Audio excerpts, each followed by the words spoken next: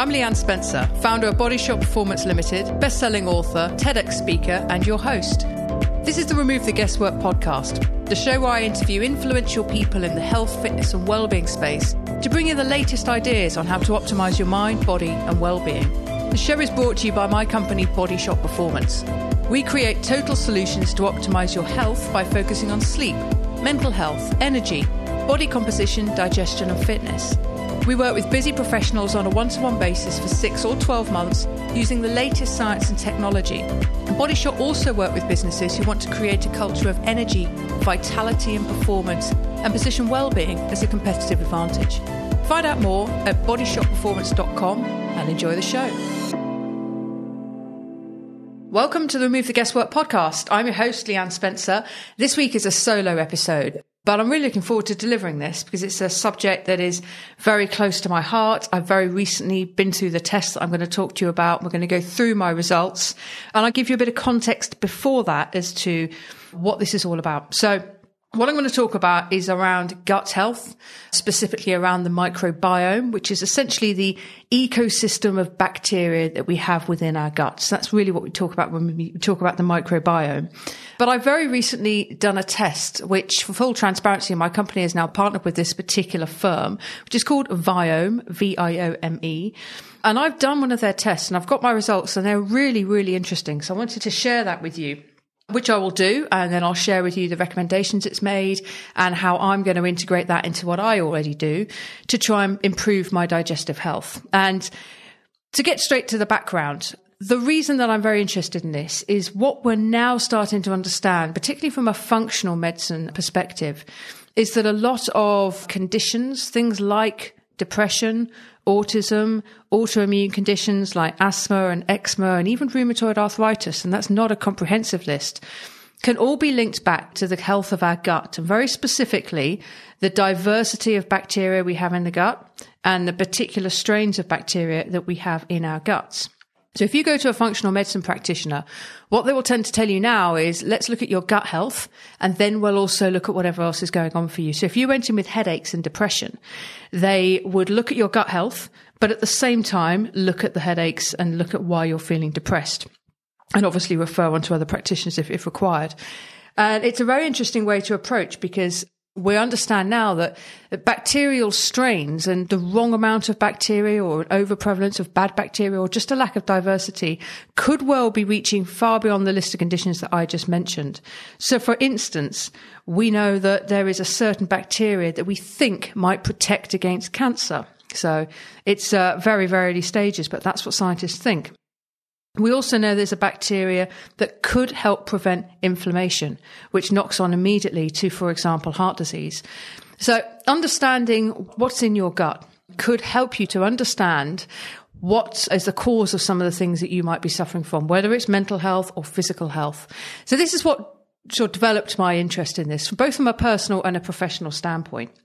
So professionally, we've been talking for quite a long time about gut health.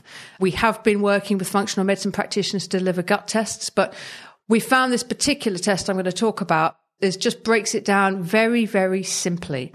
And it's easy to understand, very easy to take the recommendations and go off and do them. So I got quite excited about this from a professional standpoint.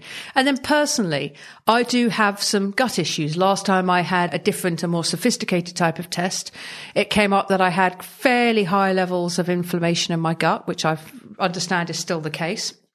There were also some other things that came out, and part of the protocol I was given to help with that inflammatory situation was to eliminate gluten. So that's something I've looked to do. But just to backtrack a little bit, the gut health, what is going on in the gut? Why is it important to focus on this particular area of the body? And what we've now found out about this is it's incredibly sophisticated and alive part of the body, if you like. To give you some stats and some facts, the human gut is comprised of 10 times more microbial cells than it is human. So we as individuals are far more microbial than we are human, which I think is really interesting. There are roughly 100 trillion bacterial cells in the human gut across about 4,000 different species. So there's an extraordinary amount of these cells within our guts. About 1 trillion of those are in the colon. And the total weight of all of these bacterial cells is about 3 pounds. And 3 pounds is roughly the weight of a human brain, which incidentally I have held. So if you're a listener of the show, then you'll know that I interviewed Professor Wendy Suzuki a few weeks ago and about 18 months ago before that. And I met Wendy out in New York in what was, I think, a nightclub, but it was very early on a Saturday night. And it wasn't in use as a nightclub. She was actually doing a talk there. And in the talk, she brings out this human brain that she's nicknamed Betty from a patient 20 odd years ago, obviously with her permission. This brain lives on, and it helps her to deliver talks about the importance of brain health and the effects of exercise on the brain. Anyway, she's using this brain as a prop. And afterwards, I wanted to get her onto the show. So I went over to speak to her. And there it was, sat in the box. And I couldn't resist saying, can I hold that thing?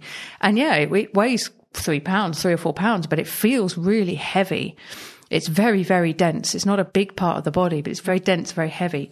Anyway, if you were to take all the microbial cells of our gut and put them into a box or something similar, it would weigh about 3 pounds. And most of those cells are immune cells as well. So, well, not most of them are the immune cells, but the human gut contains most of our immune cells, to be specific. So it's very, very important from a health perspective to take care of your gut, if only for that point alone. Now, the microbes that really look after us, how do we get exposed to those? Well, the answer is in almost every interaction we have with the environment and with each other, we get exposed to bacterial and microbial cells. But if we're born vaginally, we get the first dose from the mother's vaginal canal. So as we come out and we're birthed, we get dosed in these microbes from head to toe, basically. And that is our first touch of the outside world, if you like.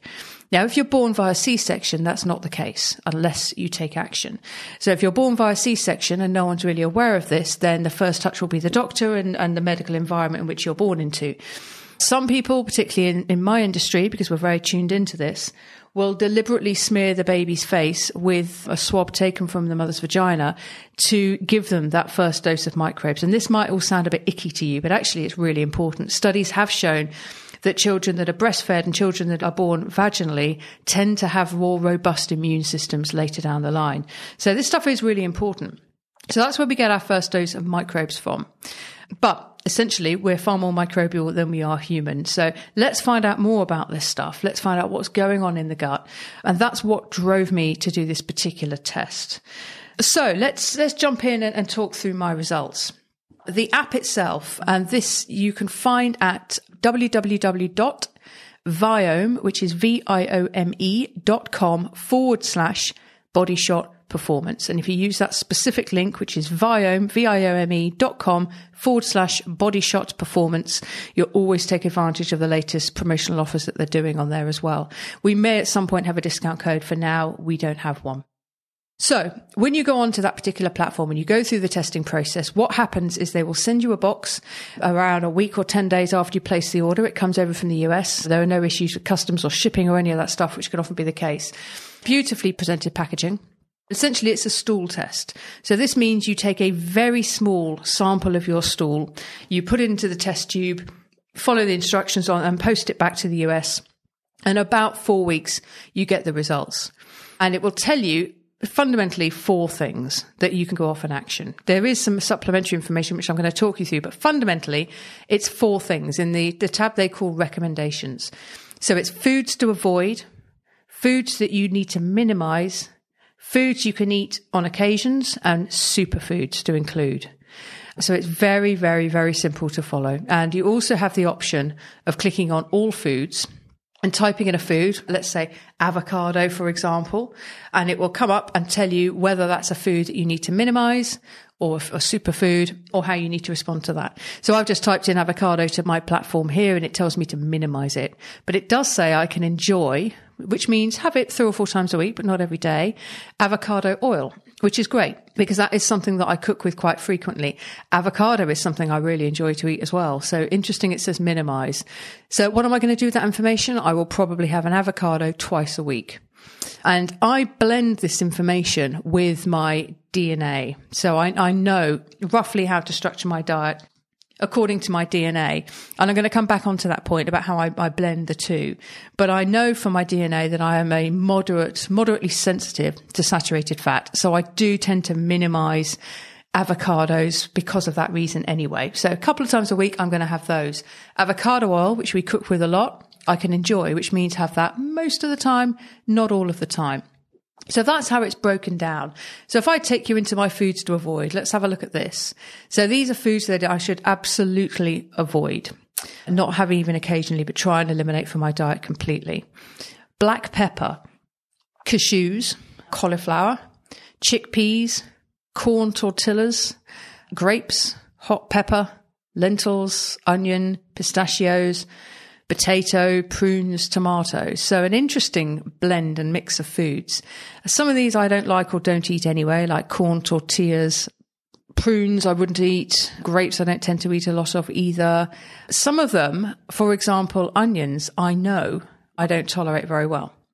And the reason it's given me is this. Onion is a void for your microbiome. An analysis of your data indicates that the fructooligosaccharides in onion can be unfavorable to your microbiome and your gut integrity and function. So one of the things I like about this is it doesn't go into a huge amount of detail because for most people, they don't have any appetite for that. It just simply tells you avoid, minimize, eat sparingly, superfood. It makes it really easy for you to get hold of this information and say, right, okay, that's what I should do. And I don't propose to avoid all of those foods necessarily straight off the bat, by the way. I'm going to pick some of them. Well, the ones I don't like would make a lot of sense just to, I don't eat those anyway. Other foods like black pepper, I do tend to put on a lot of stuff. So I will probably look to cut that down. Cauliflower, I can eliminate because we eat lots of vegetables and I know that it's not going to be too hard to do that. Lentils don't tend to eat an awful lot of. Onion, to come back to that, it's interesting because every time I eat an onion, I will get belching. It really doesn't agree very well with me. So that's really interesting. That really chimes with what I know about myself. Potatoes is also on this list. And that's going to be a bit of a tough one because I do like potatoes. Interestingly, it's specified small organic, but I guess it just means potatoes in general. So they're the foods to avoid. Now, if we have a look at my superfoods, these are foods it wants me eating lots of. So arugula, which is not a vegetable I've come across. Bone broth, mammal, which is great because I do have a fair bit of bone broth, probably a couple of times a week, either drunk as a cup of bone broth or made into some sort of chicken stew. And what I do typically is I'll have a chicken for a Sunday roast. I'll then put all the bones into a slow cooker, strip everything down, any bits of the joint, or bits of the meat that aren't that appetizing. I will put into there as well. We'll put in some herbs, some spices, and up until now I was putting in black pepper, but I can cut that out. And then I put the slow cooker on for about 12 hours. Drain it, get rid of the bones. There's a little side benefit, which we've got a cat and a dog. And of course, they love the meat. They're very tempted by the smell of the bone broth. But there are little bits of meat that once it's been boiling for 12 hours, just slip off the bone and the animals absolutely love them. So every single bit of this chicken is getting consumed. We're either boiling the hell out of the bones and eating every bit of meat. Either me, my partner, the cat or the dog are eating that meat. So that feels really good as well. Eating a really well-sourced, well-treated, organic, free-range chicken and then literally not wasting any of it. That feels great. So bone broth is going to be an easy one to include more of. Carrots, not crazy on, but they're very easy to put into my diet and just get them down. Ghee, I don't tend to eat, so that'd be interesting to see how I can weave that in. Ginger, don't tend to, but tea would be an easy way to consume ginger. Smoothies as well. Kale, absolutely love it. I've got kale plants, at least 10 kale plants out in the garden growing. So I'm very pleased to see that's on the superfood list. Olives, not bothered about, but they're quite easy to get a few olives down me. Oregano is a spice, which I can quite easily include. Papaya, I tend to eat my vegetables and fruits seasonally. So, yes, at the right time of year, I can eat more papaya. Radishes, easy. Salmon, wild-caught salmon, that's an easy one to include. Turmeric, very easy to include. And apple cider vinegar, which I haven't been consuming, even though, as you probably know if you've been listening in, I've been spending a bit of time thinking about blood sugar and glycemic variability.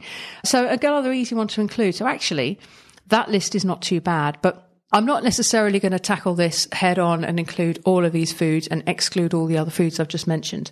I think with this kind of stuff, it's important to look at it as part of the whole picture. So I'm going to look at this in conjunction with my DNA results, which I will touch on in a second, and look at it in conjunction with my overall lifestyle and what foods do I just enjoy eating and what benefits and changes do I really want to get from this? And then I will probably approach it in phases. So the initial phase, cut out what I don't eat anyway, or include the stuff that's easy. Have a phase 2, which would be bringing in something like more carrots, for example, maybe more oregano. Phase 3 would be finding out what an arugula is and then maybe including it into my diet. If I can get hold of it seasonally and relatively locally, I don't know about that. So I'm not necessarily going to tackle this in one, because for the majority of us, it's going to seem like too much. So they are the superfoods. Now, it's also given me some food tips in terms of preparing food. And some of this is, for example, for optimal absorption of nutrients, it's sometimes important to soak grains and flours and legumes and nuts and seeds and so on prior to cooking. And that is a big one, actually. You can render some of these foods indigestible if you don't cook them in the right way. So it's pretty important to be mindful of that. So it gives you a little bit of information on how to prepare your foods. You then get to the microbiome overview section, which is really, it's talking about your metabolic fitness and your inflammatory activity. So metabolic fitness is connected with body weight and glycemic response, and they're looking at your blend of bacteria in conjunction with that. And it's telling me that I'm average in terms of my metabolic fitness, so bang in the middle. I would probably expect that to be a little bit higher, but on the other hand, if I look at the other aspect of microbiome overview, which is inflammatory activity, it actually puts me up in the high results. And that's not a situation that's a good thing to be in. I mean, inflammation is great when you've cut your finger and so on. And I have talked about this quite a lot in recent shows, but it's not good if we're talking about inflammation of the gut. It normally means that something's not right in there. I'm eating the wrong foods and it's causing an inflammatory response. And they can easily detect that via the bacteria that I've got in my gut. So it's giving me a score based on the inflammation. And then it's also given me a bit of background as to what inflammation is, what are the inflammatory pathways. It doesn't go too much into exactly what you could do about this, except to say, here are the foods to avoid and here are the foods to eat. And that, in theory, should reduce that inflammatory activity. If you felt you needed more information, there are other deeper, more sophisticated and complex tests that you could do. And you would need to do those via a functional medicine practitioner. And if you think that might be you, then get in touch with me. Contact us through our contact form on our website, bodyshopperformance.com, or through social media, if that's how you've got to this podcast. And I can put you in touch with some people, particularly if you're based in the UK or in London. But I'm going to try and tackle this inflammatory activity through avoiding the foods I should avoid and including more superfoods. And it takes about 90 days, according to research published on the Viome website, for effects of your diet to manifest in your gut activity and in gut health. So I'll need to do this for about 3 months. And my intention is to retest probably every 6 months, because this is a relatively affordable test. It ranges in price from $199 to $399, depending on whether they're running promotions. But if you use that link I gave you, which is viome.com/bodyshopperformance, you'll always get the latest price in there. And keep an eye on it as well. Keep an eye on it to see when they're running a promotional offer. There's some other information on here as well. So it talks a little bit about my gut ecosystem, which is basically the types of bacteria that live inside my gut that we know affect health and well-being. And actually, it's telling me I've got low microbial richness. So I don't have as much diversity of bacteria in my gut as it would like me to have. So what am I going to be doing about that? Well, I'll come on to it when I give you some of the takeaways towards the end of the podcast. But certainly eating more diverse ranges of foods is going to help me with that microbial richness. So it does suggest to me that I'm not eating enough diversity of food. I'm eating too many of the same kind of things. But I can play around with that. I can include more foods and see what it does to the microbial richness when I next do a retest. And I probably will do that sooner than 6 months just because of that inflammatory activity. It will also go through my microbiome activity. And this is really linked to microbes that are found in commercially available probiotic products. That was of less interest to me because I don't take probiotics actively, not in terms of tablet form anyway. I do take them in terms of foods that I eat, like fermented foods and the goat milk kefir that you'll have heard me talking about before. So that's essentially the information it's giving me. It does also make recommendations of supplements that I might want to take, but currently I'm not going down that route. I'm looking to expand the number of superfoods that I'm eating and avoid foods that it's asking me to avoid. minimize the foods it's asking me to minimize. So I'm going to follow that fairly rigidly for the next 90 days or so, and then retest and see what that does for my overall gut health. Now, let's say you are going to do this test, or even if you aren't, there are some other really good kind of rules of thumb that you can follow to prioritize excellent gut health. And they are these. The first one is around variety. So including as much variety in your diet as you possibly can is a really good, irrespective of your gut results or whether you've done a test, it's just a really good principle to follow. Very recently, we ran a competition, I guess it was, with Shan Nix-Jones of Chuckling Goat Farm in West Wales, and her team, the people that make the goat milk kefir that we drink and we endorse and we're often talking about. And I was recording a podcast with her as well. This is a few months ago now. And she said we should be eating around 50 different foods a week. And I thought, 50 foods a week. Do I consume that many? I couldn't really think about it. So we put it to the test. I said, well, I'm going to do this, and my partner's going to do this as well. And then I thought, well, why don't Shan and I run a promotion across our followers on social media and challenge people to eat 50 different foods a week. So we did this. Now, we made an effort, but we didn't go all out and try and hit 50, because I think that would have defeated the point. We wanted to eat a fairly typical week's diet and see how many portions did that, or different food types, did that end up being. So we got to 48. Someone said to me, could you not have hit 50? Could you not have just had 2 different foods? Well, we could have done, but that would have defeated the point. So 48, and we were trying reasonably hard to do that. So it really does show that, on a slack week, we probably aren't getting anywhere near 50. So that was interesting. So as much variety as you can, and that is colour, texture, mouthfeel, all sorts of different foods. One thing I really like that was suggested to me is to eat a rainbow. So make sure you've got some red foods, orange foods, yellow foods, lots and lots of different colours on a plate. And that can be quite fun for kids as well, to get them to identify the different colours of the rainbow on a plate of food, and maybe opens up their mind to eating different types of foods as well. Tip number 2 is fermented foods. So these are foods like kimchi, kombucha, sauerkraut, the goat milk kefir that I've just been talking about, that's made just from goat milk and Russian kefir grain recipe. They're fermented foods. Fermented foods are a great source of probiotics, and probiotics introduce new strains of bacteria into the gut. Prebiotics just feed the existing bacteria that's there. So fantastic to have natural prebiotics like onions and garlic, are good prebiotics, but also probiotics, bringing new strains of bacteria into the gut. So fermented foods are a really good source of probiotics. Tip number 3 is limiting your exposure to antibiotics. These literally create so much collateral damage. So an antibiotic will probably do the job you want it to do, but it kills an awful lot of bacterial diversity in its wake. It leaves a lot of damage in its wake. So my advice would be, or how do I handle this? I haven't had antibiotics for years, probably decades. But if that was offered to me as a suggestion, as a remedy, I would just push back with the GP and say, is that the only option? Is there anything else I could do to try and solve this problem? And if the answer repeatedly is no, there isn't, you need to take these antibiotics, then okay, I would take them.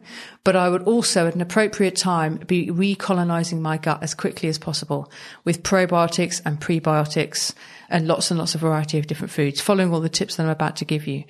Now, I'm not necessarily saying that's what you should do, but that's what I would do. But certainly be aware of the damage antibiotics can cause and look to recolonize your gut as quickly as possible after you've had them. Tip number 4 is to avoid inflammation. So an inflammatory situation could be caused by eating foods that don't agree with you. It could be caused by stress, lack of sleep. All of these things can cause inflammation. But inflammation, it can be very toxic to the body. It causes a lot of conditions. Depression is being linked to inflammation. Lots and lots of different conditions being linked to it. So trying to avoid an inflammatory situation in the body by sleeping well, practicing mindfulness or meditation or heartfulness, as I call it, which is just doing something that you love. Trying to minimize the stressors in your life will have a direct link on how much inflammation you do or don't have in the whole body. Tip number 5, limiting sugars. Sugars can cause inflammation. Tip number 6, minimizing caffeine and alcohol. Again, neither of them have a good effect on gut bacteria. So just minimizing those two is always a great move. And number 7, managing stress. I kind of touched on that when we talked about inflammation, but recently went to a brilliant talk by Dr. Gabor Mate. who wrote several books. In the Realm of Hungry Ghosts was one of them. He's a psychotherapist who's based out in Canada, in Toronto. He's Hungarian born, and he works with addicts in the very worst part of town. And he does a lot of speaking, and he writes a lot about the links between stress and addiction, addiction and trauma, stress and disease. And in this talk I went to last week, he was talking about how stress can literally diminish our immune system response. It can create lots of inflammatory situations within the body. It can be linked to lots of different diseases. It can make us vulnerable to chronic disease, make us vulnerable to loneliness and the impact that has on the body and our well-being. Really interesting speaker. If you don't know his work, I'll put a link in the show notes to his website, and you can look for his books. And maybe if you're interested in hearing him speak, I definitely recommend that as well. So just to wrap up, I did mention the DNA test that I've done. This is a oral swab test. So it's a saliva test. And it looks at the right type of diet for you and the right type of fitness you respond to based on your particular genes. So I've done this test. I've done this for quite a while, and it's told me that I'm sensitive, highly sensitive to carbohydrate, have moderate sensitivity to saturated fat, lactose intolerance, but I'm tolerant to gluten. My requirements for vitamin B6, B12, D3, my requirement for antioxidants, my requirements for cruciferous vegetables. So it kind of provides me with a genetic blueprint for good health. So when I eat according to my DNA, I know that I'm not fighting my genetics. If my genetics are such that I don't convert vitamin D3 very well from the sun, which is the case for me, I know I need to supplement in food, but predominantly through a tablet. I also know I don't convert antioxidants very well because of my genes, so I need to eat more of them or supplement in some way. Same for cruciferous vegetables. I know that I'm highly sensitive to carbohydrate, so I eat a minimal carbohydrate diet. I have most of my carbs in the evening, and they're almost all vegetables, possibly sweet potato, possibly rice. Interestingly, as you may remember if you listened to the show, that I was wearing a continual blood glucose monitor, and the thing that sent it highest of all the things I ate, including biscuits and chocolate, was rice. And in a way, that's surprising that rice sends my blood sugar higher than chocolate fingers, for example. But on the other hand, it doesn't, because I know genetically I'm highly sensitive to carbohydrate. So what I'm doing is I am blending my DNA data, my genetic blueprint for good health, with the real-time data that I'm getting here from the Viome test. So I won't go against any of, in fact, it doesn't contradict anyway, but I won't go against anything I've learned from my DNA. But for example, instead of eating more cauliflower to meet that increased need for cruciferous vegetables, I'll eat more kale because it's a superfood, or Brussels sprouts, or broccoli, for example. So what I love about it is the blueprint for good health, the DNA never changes, but the real-time data is the gut data. So I will be looking at that, as I say, every 6 or 12 months, and then making tweaks and modifications to my diet accordingly.